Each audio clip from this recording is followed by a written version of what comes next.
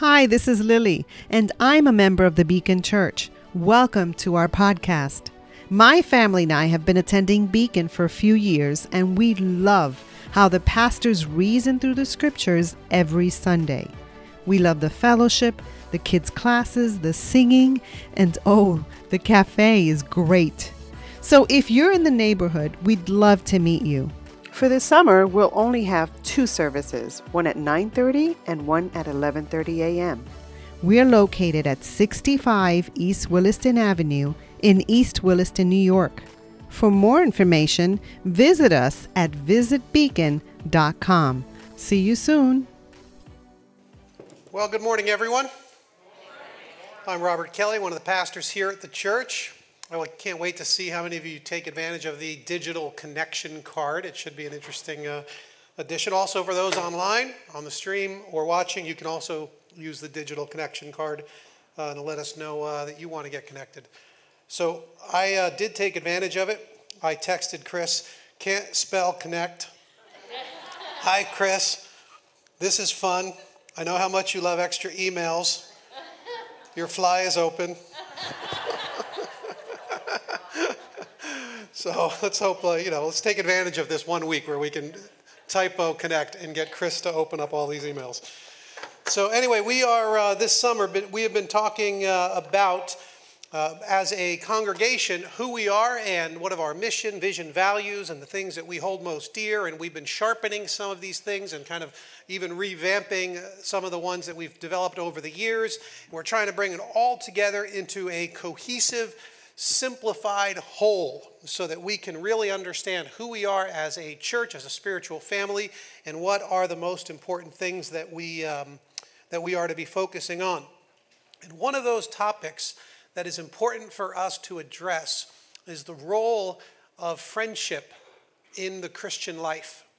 If you're reading any of the magazines or newspaper, if you're kind of following any of the research that comes out in the psychological world or even in the general health world, you'll see that many are talking about a loss of connectedness, that there's actually a loss of friendship going on. Some are even calling it a loneliness epidemic. There's a book I've been reading called Friendfluence, and they say that in many cities, 40% of the households are now made up of a single person. This is a brand new reality for a culture, to have this many people largely living on their own, which means the networks that they have to depend upon are increasingly important in their lives.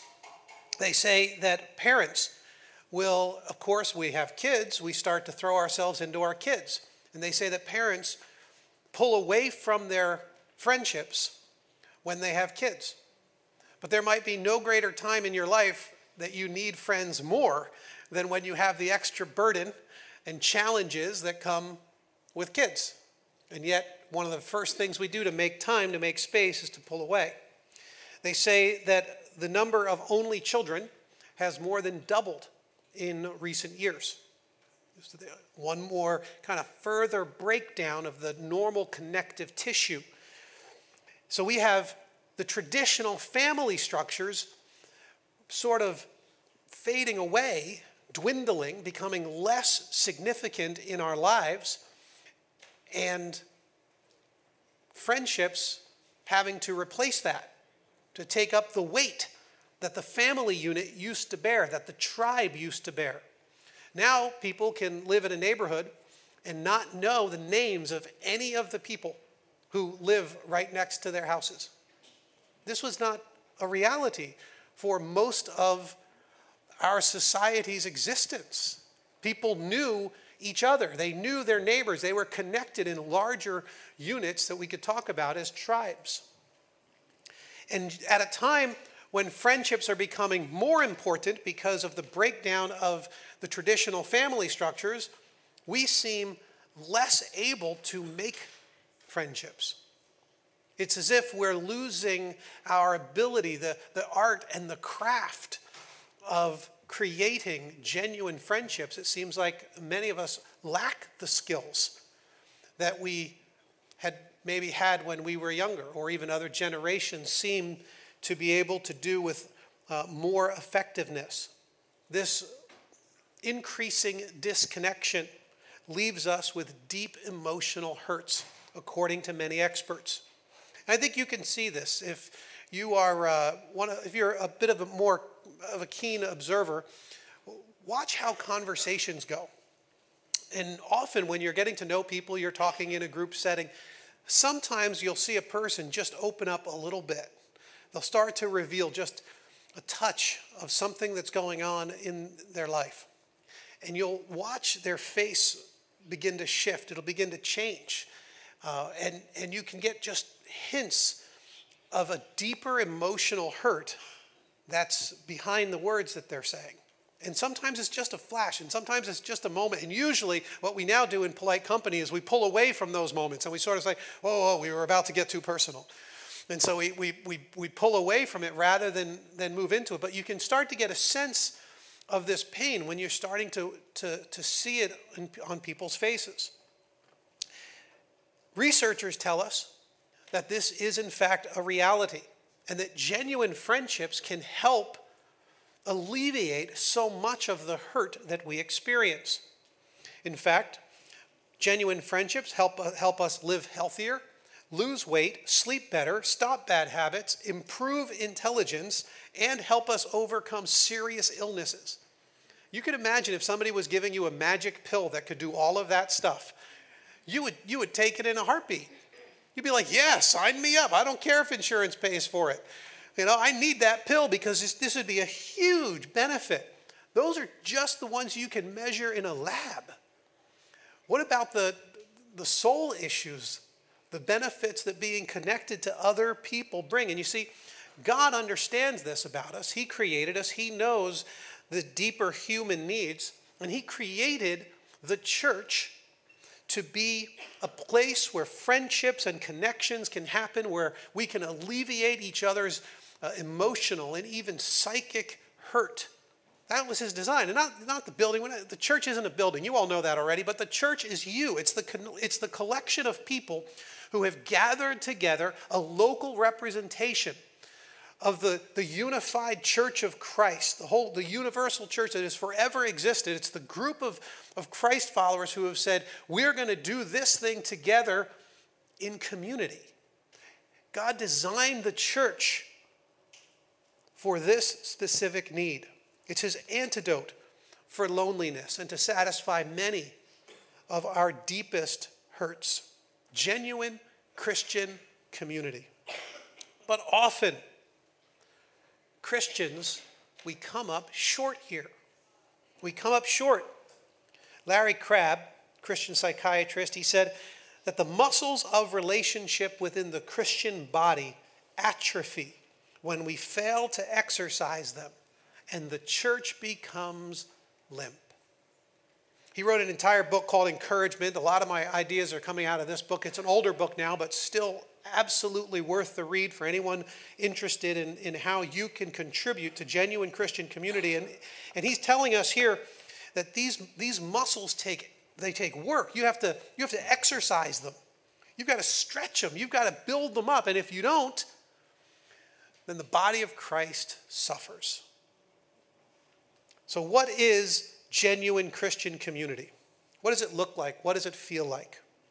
So the Bible describes genuine Christian community in a whole host of ways. But you can get an introduction to the idea, which is all we're really going to be able to do this morning, is scratch the surface by studying the one another's. Some of you have heard about these. There are dozens and dozens of these one another's in the scriptures. You'll be reading along and it'll say something one another or one another something. And so people have searched the Bible for all of these one another's. Hey, welcome, Gomez's. Welcome to the 11:55 service. Sorry, you caught my attention. Anyway, I was talking about one another's. So it says, it'll say things like, do not embarrass one another. That kind of a thing. You'll see that all throughout the scriptures. So the one another's, when you kind of break them down and you summarize them, there are so many unique ones. And you can group them into some categories. And one of the big categories is, of course, love one another. You see it all over the writings of John. And just talk about the one another's. And people are like, oh, that's so sweet. You get to love one another's. That's a great use of it. The problem, though, is that many of us can think about one another's and loving one another in a very theoretical way. We just sort of throw it out there. And we'll say, well, do you love one another as Christians? And of course, you're like, of course I love, my fellow Christians. How? Of course I would. But you see, in the Bible, loving someone isn't really it's just not an idea or a theoretical concept. It's not even about a feeling. It's about a decision and a whole series of decisions that we make. So to love one another means it actually shows up in real, practical ways. You can't actually love someone in theory. You have to love them in practice. You have to love them in reality. And so we're going to take a look at a few of these more specific one another commands. So, Christian community. What does it mean? Christian community means, first for us this morning, that we learn to put up with each other.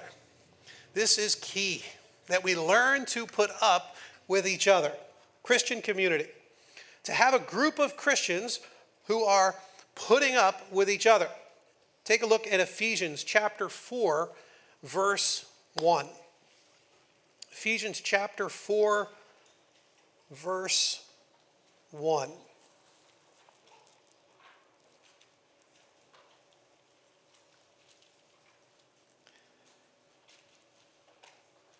He says, as a prisoner for the Lord, then, I urge you to live a life worthy of the calling you have received. I like this because, of course, he's saying, each one of us, we've already received the calling. Will you now live in the way that you ought based on who you are in Christ? This is and then he kind of always frames it out for us to tell us what that life looks like. Verse 2, be completely humble and gentle.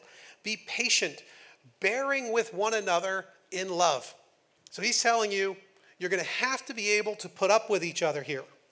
Look at verse 3. Make every effort to keep the unity of the Spirit through the bond of peace. There is one body, one Spirit, just as you were called to one hope when you were called, one Lord, one faith, one baptism, one God and Father of all, who is over all and through all and in all. Now jump down to verse 31.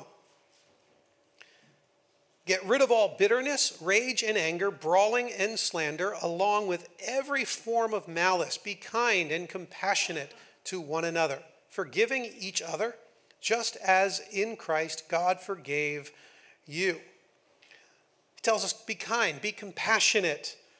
Make sure you're all here together, not living in the ways that you used to live, but in ways where you're bearing up with one another. Now, this is a really important idea for us to think about and kind of pull apart a little bit because this is key. Because you are not an easy person to live with. I don't know if anyone's broken that to you yet. Probably if you're married, someone has. If you have kids, I guarantee you already know this. You are not an easy person to live with. And, of course, neither is the person next to you. So turn to the person next to you and say, you are not an easy person to live with. You are not an easy person to live with. You are not.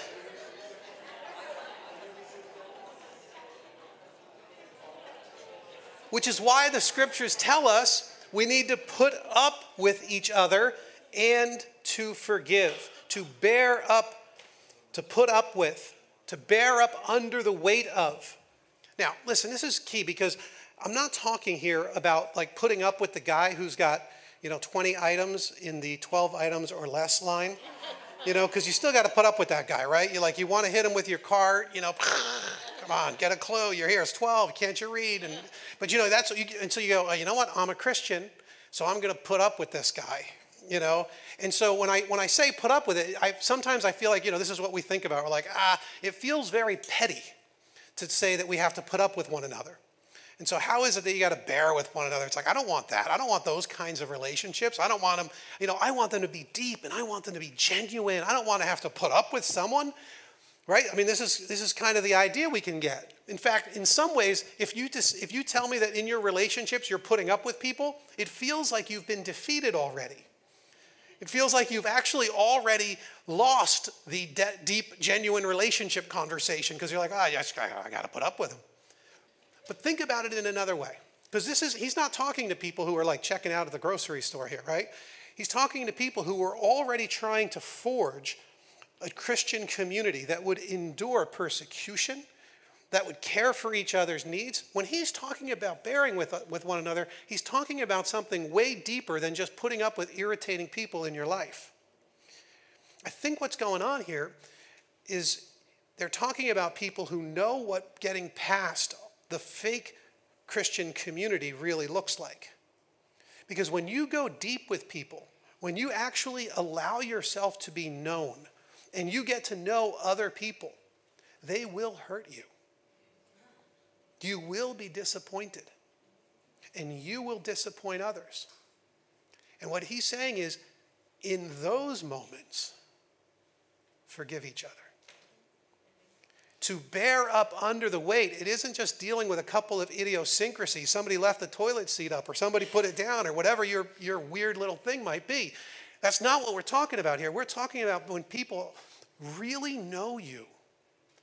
And when you really know them, and that means that you've developed a relationship where you can actually be known. And when you can get close enough to hurt someone. Are you close enough to people that you can be hurt by them? Have you got those kinds of relationships? Because if you don't have that kind of closeness, that kind of intimacy, you know what happens. As soon as we get into a relationship and all of a sudden we're like, I think this person's going to hurt me, we step back. We start to pull away. We're like, I'm going to protect myself. I don't want to be hurt. But you see, those are the very moments when we're going to push through the superficial relationships. You've got to be able to get close enough to people that they can hurt you. And if you are always pulling back, then you're never going to experience genuine Christian community. To be known and to still be loved. That's genuine Christian community, to be truly known. Now, this unity and this forgiveness, this isn't going to be rooted in your, superb strength of character. That's a nice religious message that every religion can tell you about. That is not a distinctly Christian ethic. The distinctly Christian ethic is found in Ephesians 4:32. We already read it, verse 32.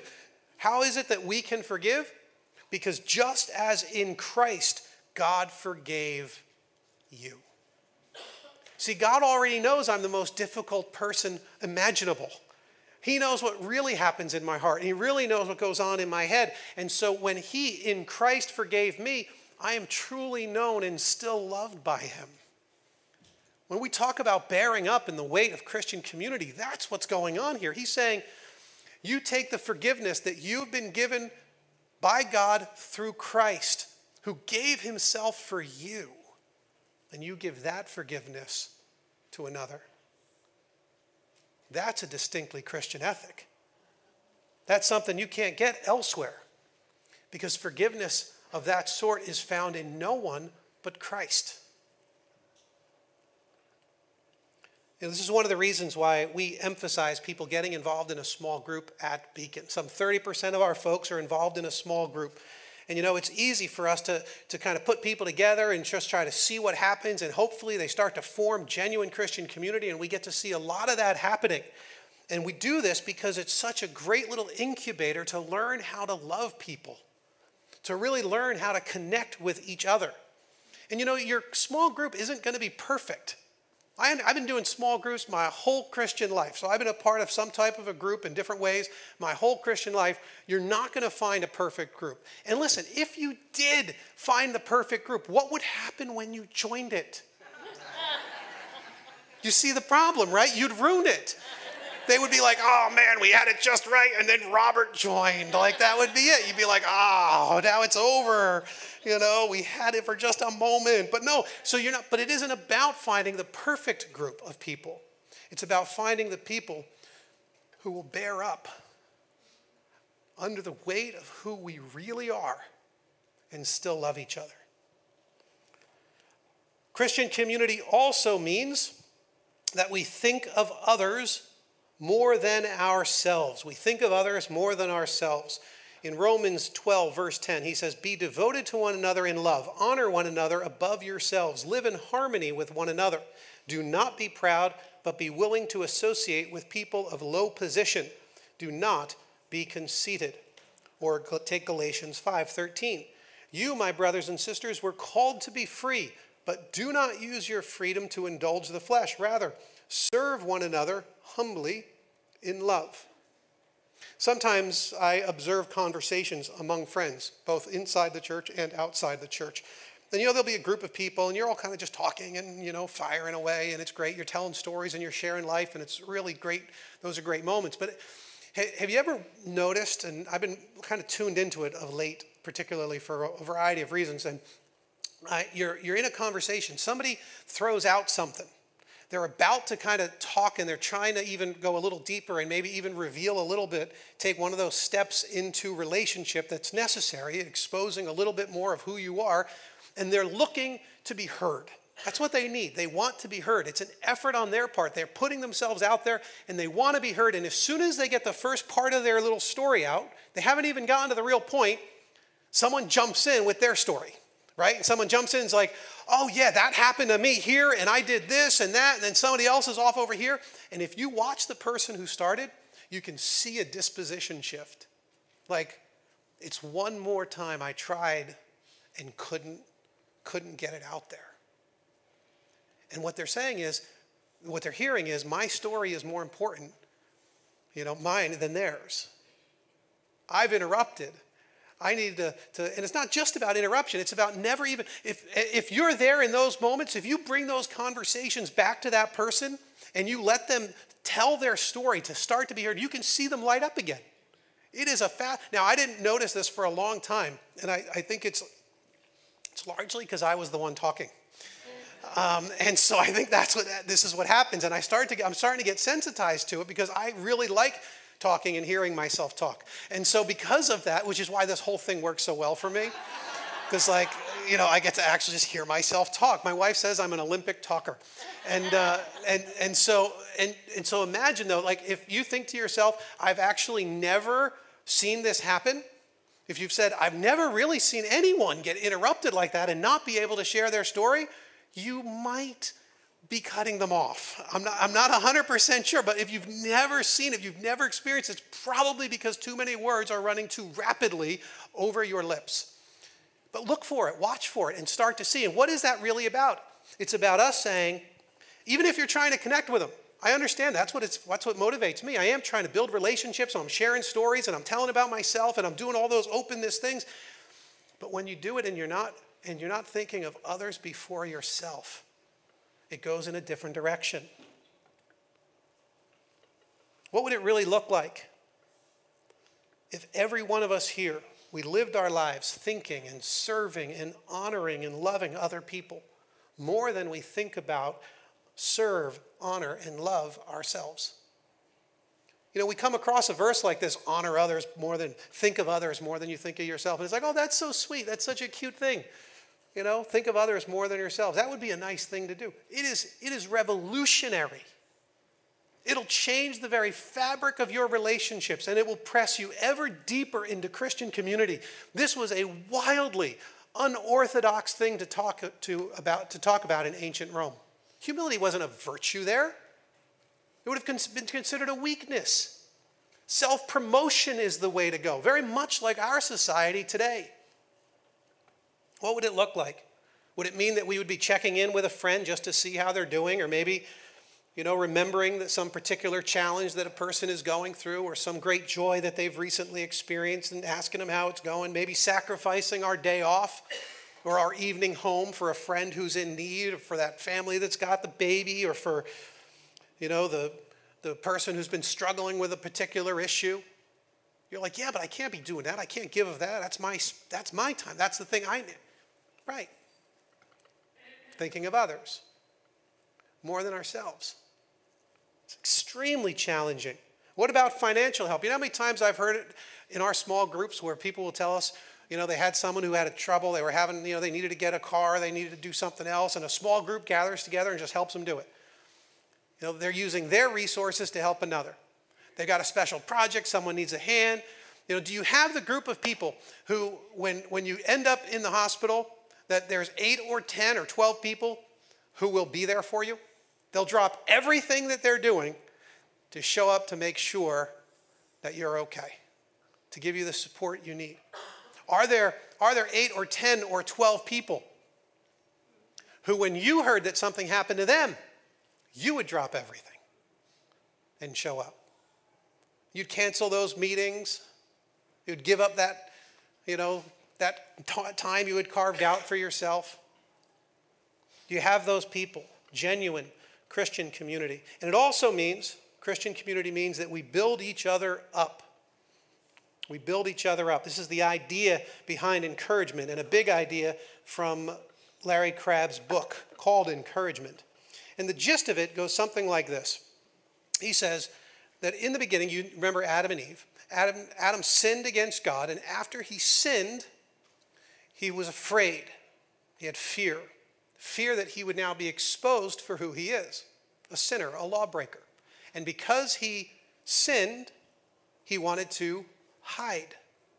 And in what might be one of the most psychologically astute verses in the whole of Genesis, if not the Bible, it says in Genesis 3:10, God was looking for Adam, and Adam answered, "I heard you in the garden, and I was afraid, because I was naked, so I hid." Let's think through how that impacts our relationships. I heard you in the garden, I was afraid because I was naked, so I hid. See, if Christian community means that we are building each other up, what would that look like? Well, imagine you're a person. I got a stick figure for you. Imagine you're a person, and according to Larry Crabb, your core emotion is fear. We may not always experience it like this, but so many of the decisions that we make and the things that we run to or away from, or the relationships we pour ourselves into or move away from, it's rooted in fear. A lot of us say, I don't feel like I'm fearful, but if you evaluate and you analyze what are your core motivations, your core emotional state, many of us will see that fear underlies a great deal of them. Because of that, and of course this is what happened to Adam, right? He knew he had sinned, so he was afraid. Now, because of that, we want to protect our fearful selves because we know that we have sinned. And we do that by hiding, by covering up under a defensive layer. Now, these defensive layers can be very well constructed, and they can look very friendly, and they can look warm and outgoing, and they are designed to protect us, the fearful one, inside the circle. These defensive layers, Larry Crabb explains, create a massive obstacle to relationships. Imagine if there were a group of us trying to relate to each other through our defensive layers. Now, of course, you're not actually relating to another person. You're relating to the mask that they're wearing. You're relating to the facade that they have created, not to the actual person themselves. In the book, he describes this as lovers trying to kiss through a pane of glass. That's what it feels like. You're looking for intimacy, you're looking for closeness, you're looking for contact. But what you're really experiencing are the defensive layers. Now imagine if we begin to lower our defensive layers, if we even recognize them. Many of us don't even recognize what defensive layers we've put up. Imagine if we begin to lower them. Or imagine if we develop the skills and the wisdom and the discernment to see past another's defensive layers and not respond to their defensive layers and not fight with their defensive layers. What if instead we get to the person behind the layers? Because that's when you're going to begin to experience genuine community. You take away those defensive layers, you lower them yourself, you speak past them, and people can begin now to experience what it means to have genuine encouragement, where a person can really speak into their unique and personal situation. This is what we're talking about when we say we build each other up. Words are extremely powerful. Do you use your words to build people up? Can you speak to their core self? Do you always use your words, to build people up rather than to tear them down? Or instead, do we use sarcasm and humiliating and meaningless words and fluff? Do we just talk to talk? Or do we use our words to build people up? That's the pathway toward genuine Christian community. I'm going to ask you to do a quick little poll for me. Take out your phones again, same number. This is why we want to make sure you got it in your phone. We're going to do a group life poll. So go ahead and text poll to that number. And we are going to do a little analysis. If you'll see, there are going to be a few choices for you to make. 1, 2, 3, 4, 5, 6, I think 5. A few choices. You're going to pick one. And if you are a guest with us this morning, welcome. Glad you're here. And you're going to pick the very first option, which is just visiting Beacon today. But for the rest of you, we're going to give you a series of choices that will reflect where you see yourself at, whether you're in a small group and you or not, and whether you're experiencing genuine Christian community or not. That can be here at Beacon. It could be outside of Beacon if that's, but you've heard a little bit about what genuine Christian community would look like. And so we're going to do a quick little poll, and we're going to tabulate it for you and share your results before the end of the morning here. It'll take a minute. Anybody get it yet? Yeah, it's starting to come in. So yeah, it takes a little bit because it's going to space. So it takes a little time, you know. I just texted it. Where is it? Patience. Give it a second. It's probably in a data farm right now out in the desert. It's working its way back through all those little things. As it does it, when it comes in, you can go ahead and if you're one of those people that doesn't think the phones should be out in church, I'm sorry. That's not an option for you. We didn't give you that choice because we figured you wouldn't be doing it anyway. So we didn't give you that option. But as it comes in, go ahead and do it and fill it out and give us a quick response. As that happens, I wanted to bring it back to where we are going as a church.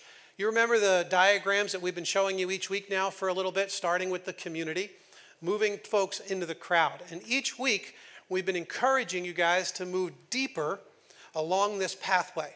If you're outside in the community and you're coming into the crowd for the first time, we're delighted to have you. We're so excited that you've come to be a part of what God is doing here, or at least to check it out. Then we've encouraged you last week to be a part of the congregation. Those are the people who are learning to love God in our worship time, to be a part of what God is doing as we gather together to sing and to pray and to learn to love Him and surrender our lives to Him more fully and completely. But if you notice, the next circle that we've got for you is the connected. And there are a group of folks at Beacon, a third of us, who are connected in some significant way to group life here. They're part of a small group of Christians, so that your faith no longer focuses simply on your Sunday morning experience, but gets pressed into the other days of the week.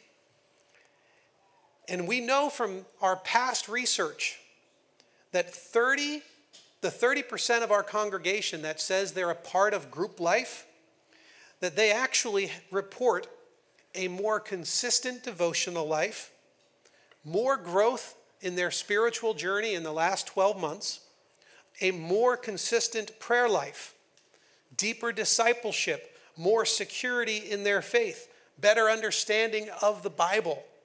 If you're in that 1/3 on almost every single metric that we have to gauge a person's spiritual development, you will be doing more and experiencing more, feeling more connected to God and feeling more connected to others. You participate in more social events.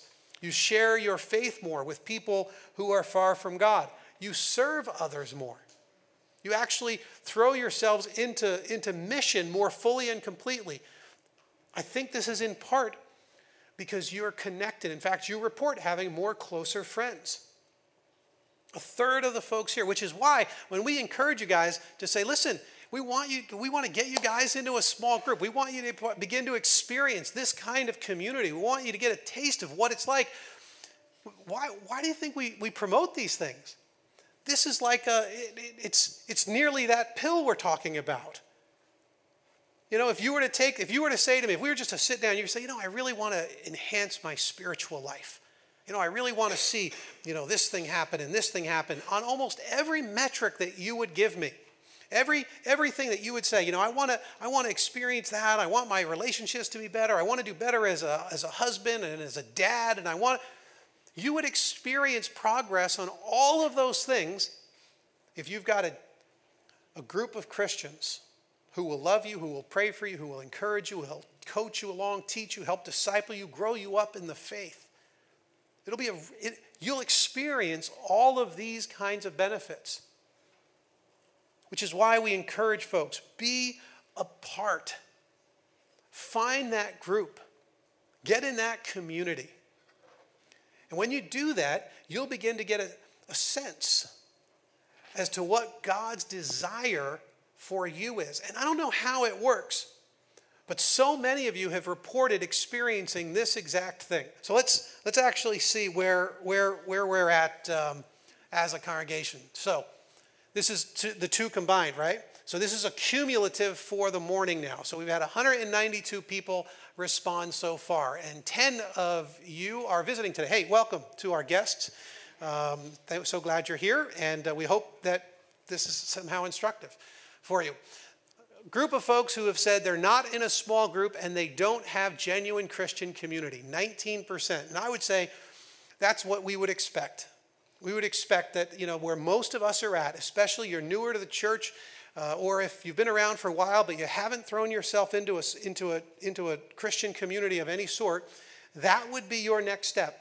For those of you who are saying, yes, I absolutely don't experience that kind of Christian community and I'm not in a group, that would be the experiment we want you to try. Then we've got a group who say they're not in a small group but do have genuine Christian community. That's about 22%. We were talking about this as a staff, trying to figure out what that was about. And one of the things that we've realized is that for many of us who are maybe not currently in a small group, but we have been around the church for a long time, or we've been in small groups in the past, even when we've moved away from those groups for whatever season in life or because we're involved in other groups at this particular time, some of those relationships are actually still so valuable to us that we're still experiencing genuine Christian community. That's how it is with me right now. I've got some friends who are not currently in a small group together, but they're some of my closest friends and my most important confidants. But we have shared group life together in the past, and sometimes for many, many years. And so that's something that we would certainly expect to see. In a small group and have genuine Christian community, the largest number, of course, is what we would expect. And so glad to see that a number of you are, in fact, experiencing it. And for you, I would encourage you to take that experience of Christian community, and it's a big number, 41% of you. Take that experience and invite others into it. No community ought to remain closed. Invite others in. Let them experience what genuine community can really be like. Fold them into your one another world and let God do a great work in their lives. And you could even see there's a good number who haven't been able to experience it yet. So there's always an opportunity. And then, of course, the number we were really interested in, one of them we were really interested in, you're in a small group, but you don't have Christian community. And this means that about 10 or 11% of you are participating now. You're looking for it, but it's eluding you. And that breaks our hearts. And we admit not every group will always function at its highest capacity. And so I have a couple of recommendations for you. For one, can you be that catalyst in that group for us? Take this conversation back to your group this week, this month. Take it back and say, listen, you heard what we were talking about. What does it mean to be a genuine Christian community? That's what I want. That's what my soul is hungering for. What would it take? What would it mean for us to be that kind of a group? For group leaders, you're here today and you're hearing this. These might be some people in your groups. Ask about it. Ask if there's something that we could be doing. Is there a way that we can develop genuine Christian community and get past that artificial, false Christian community and go deeper and into a more genuine experience? And the other thing is, let us know. We don't want anyone to languish. If you're there in that 11%, we don't want anybody to languish there.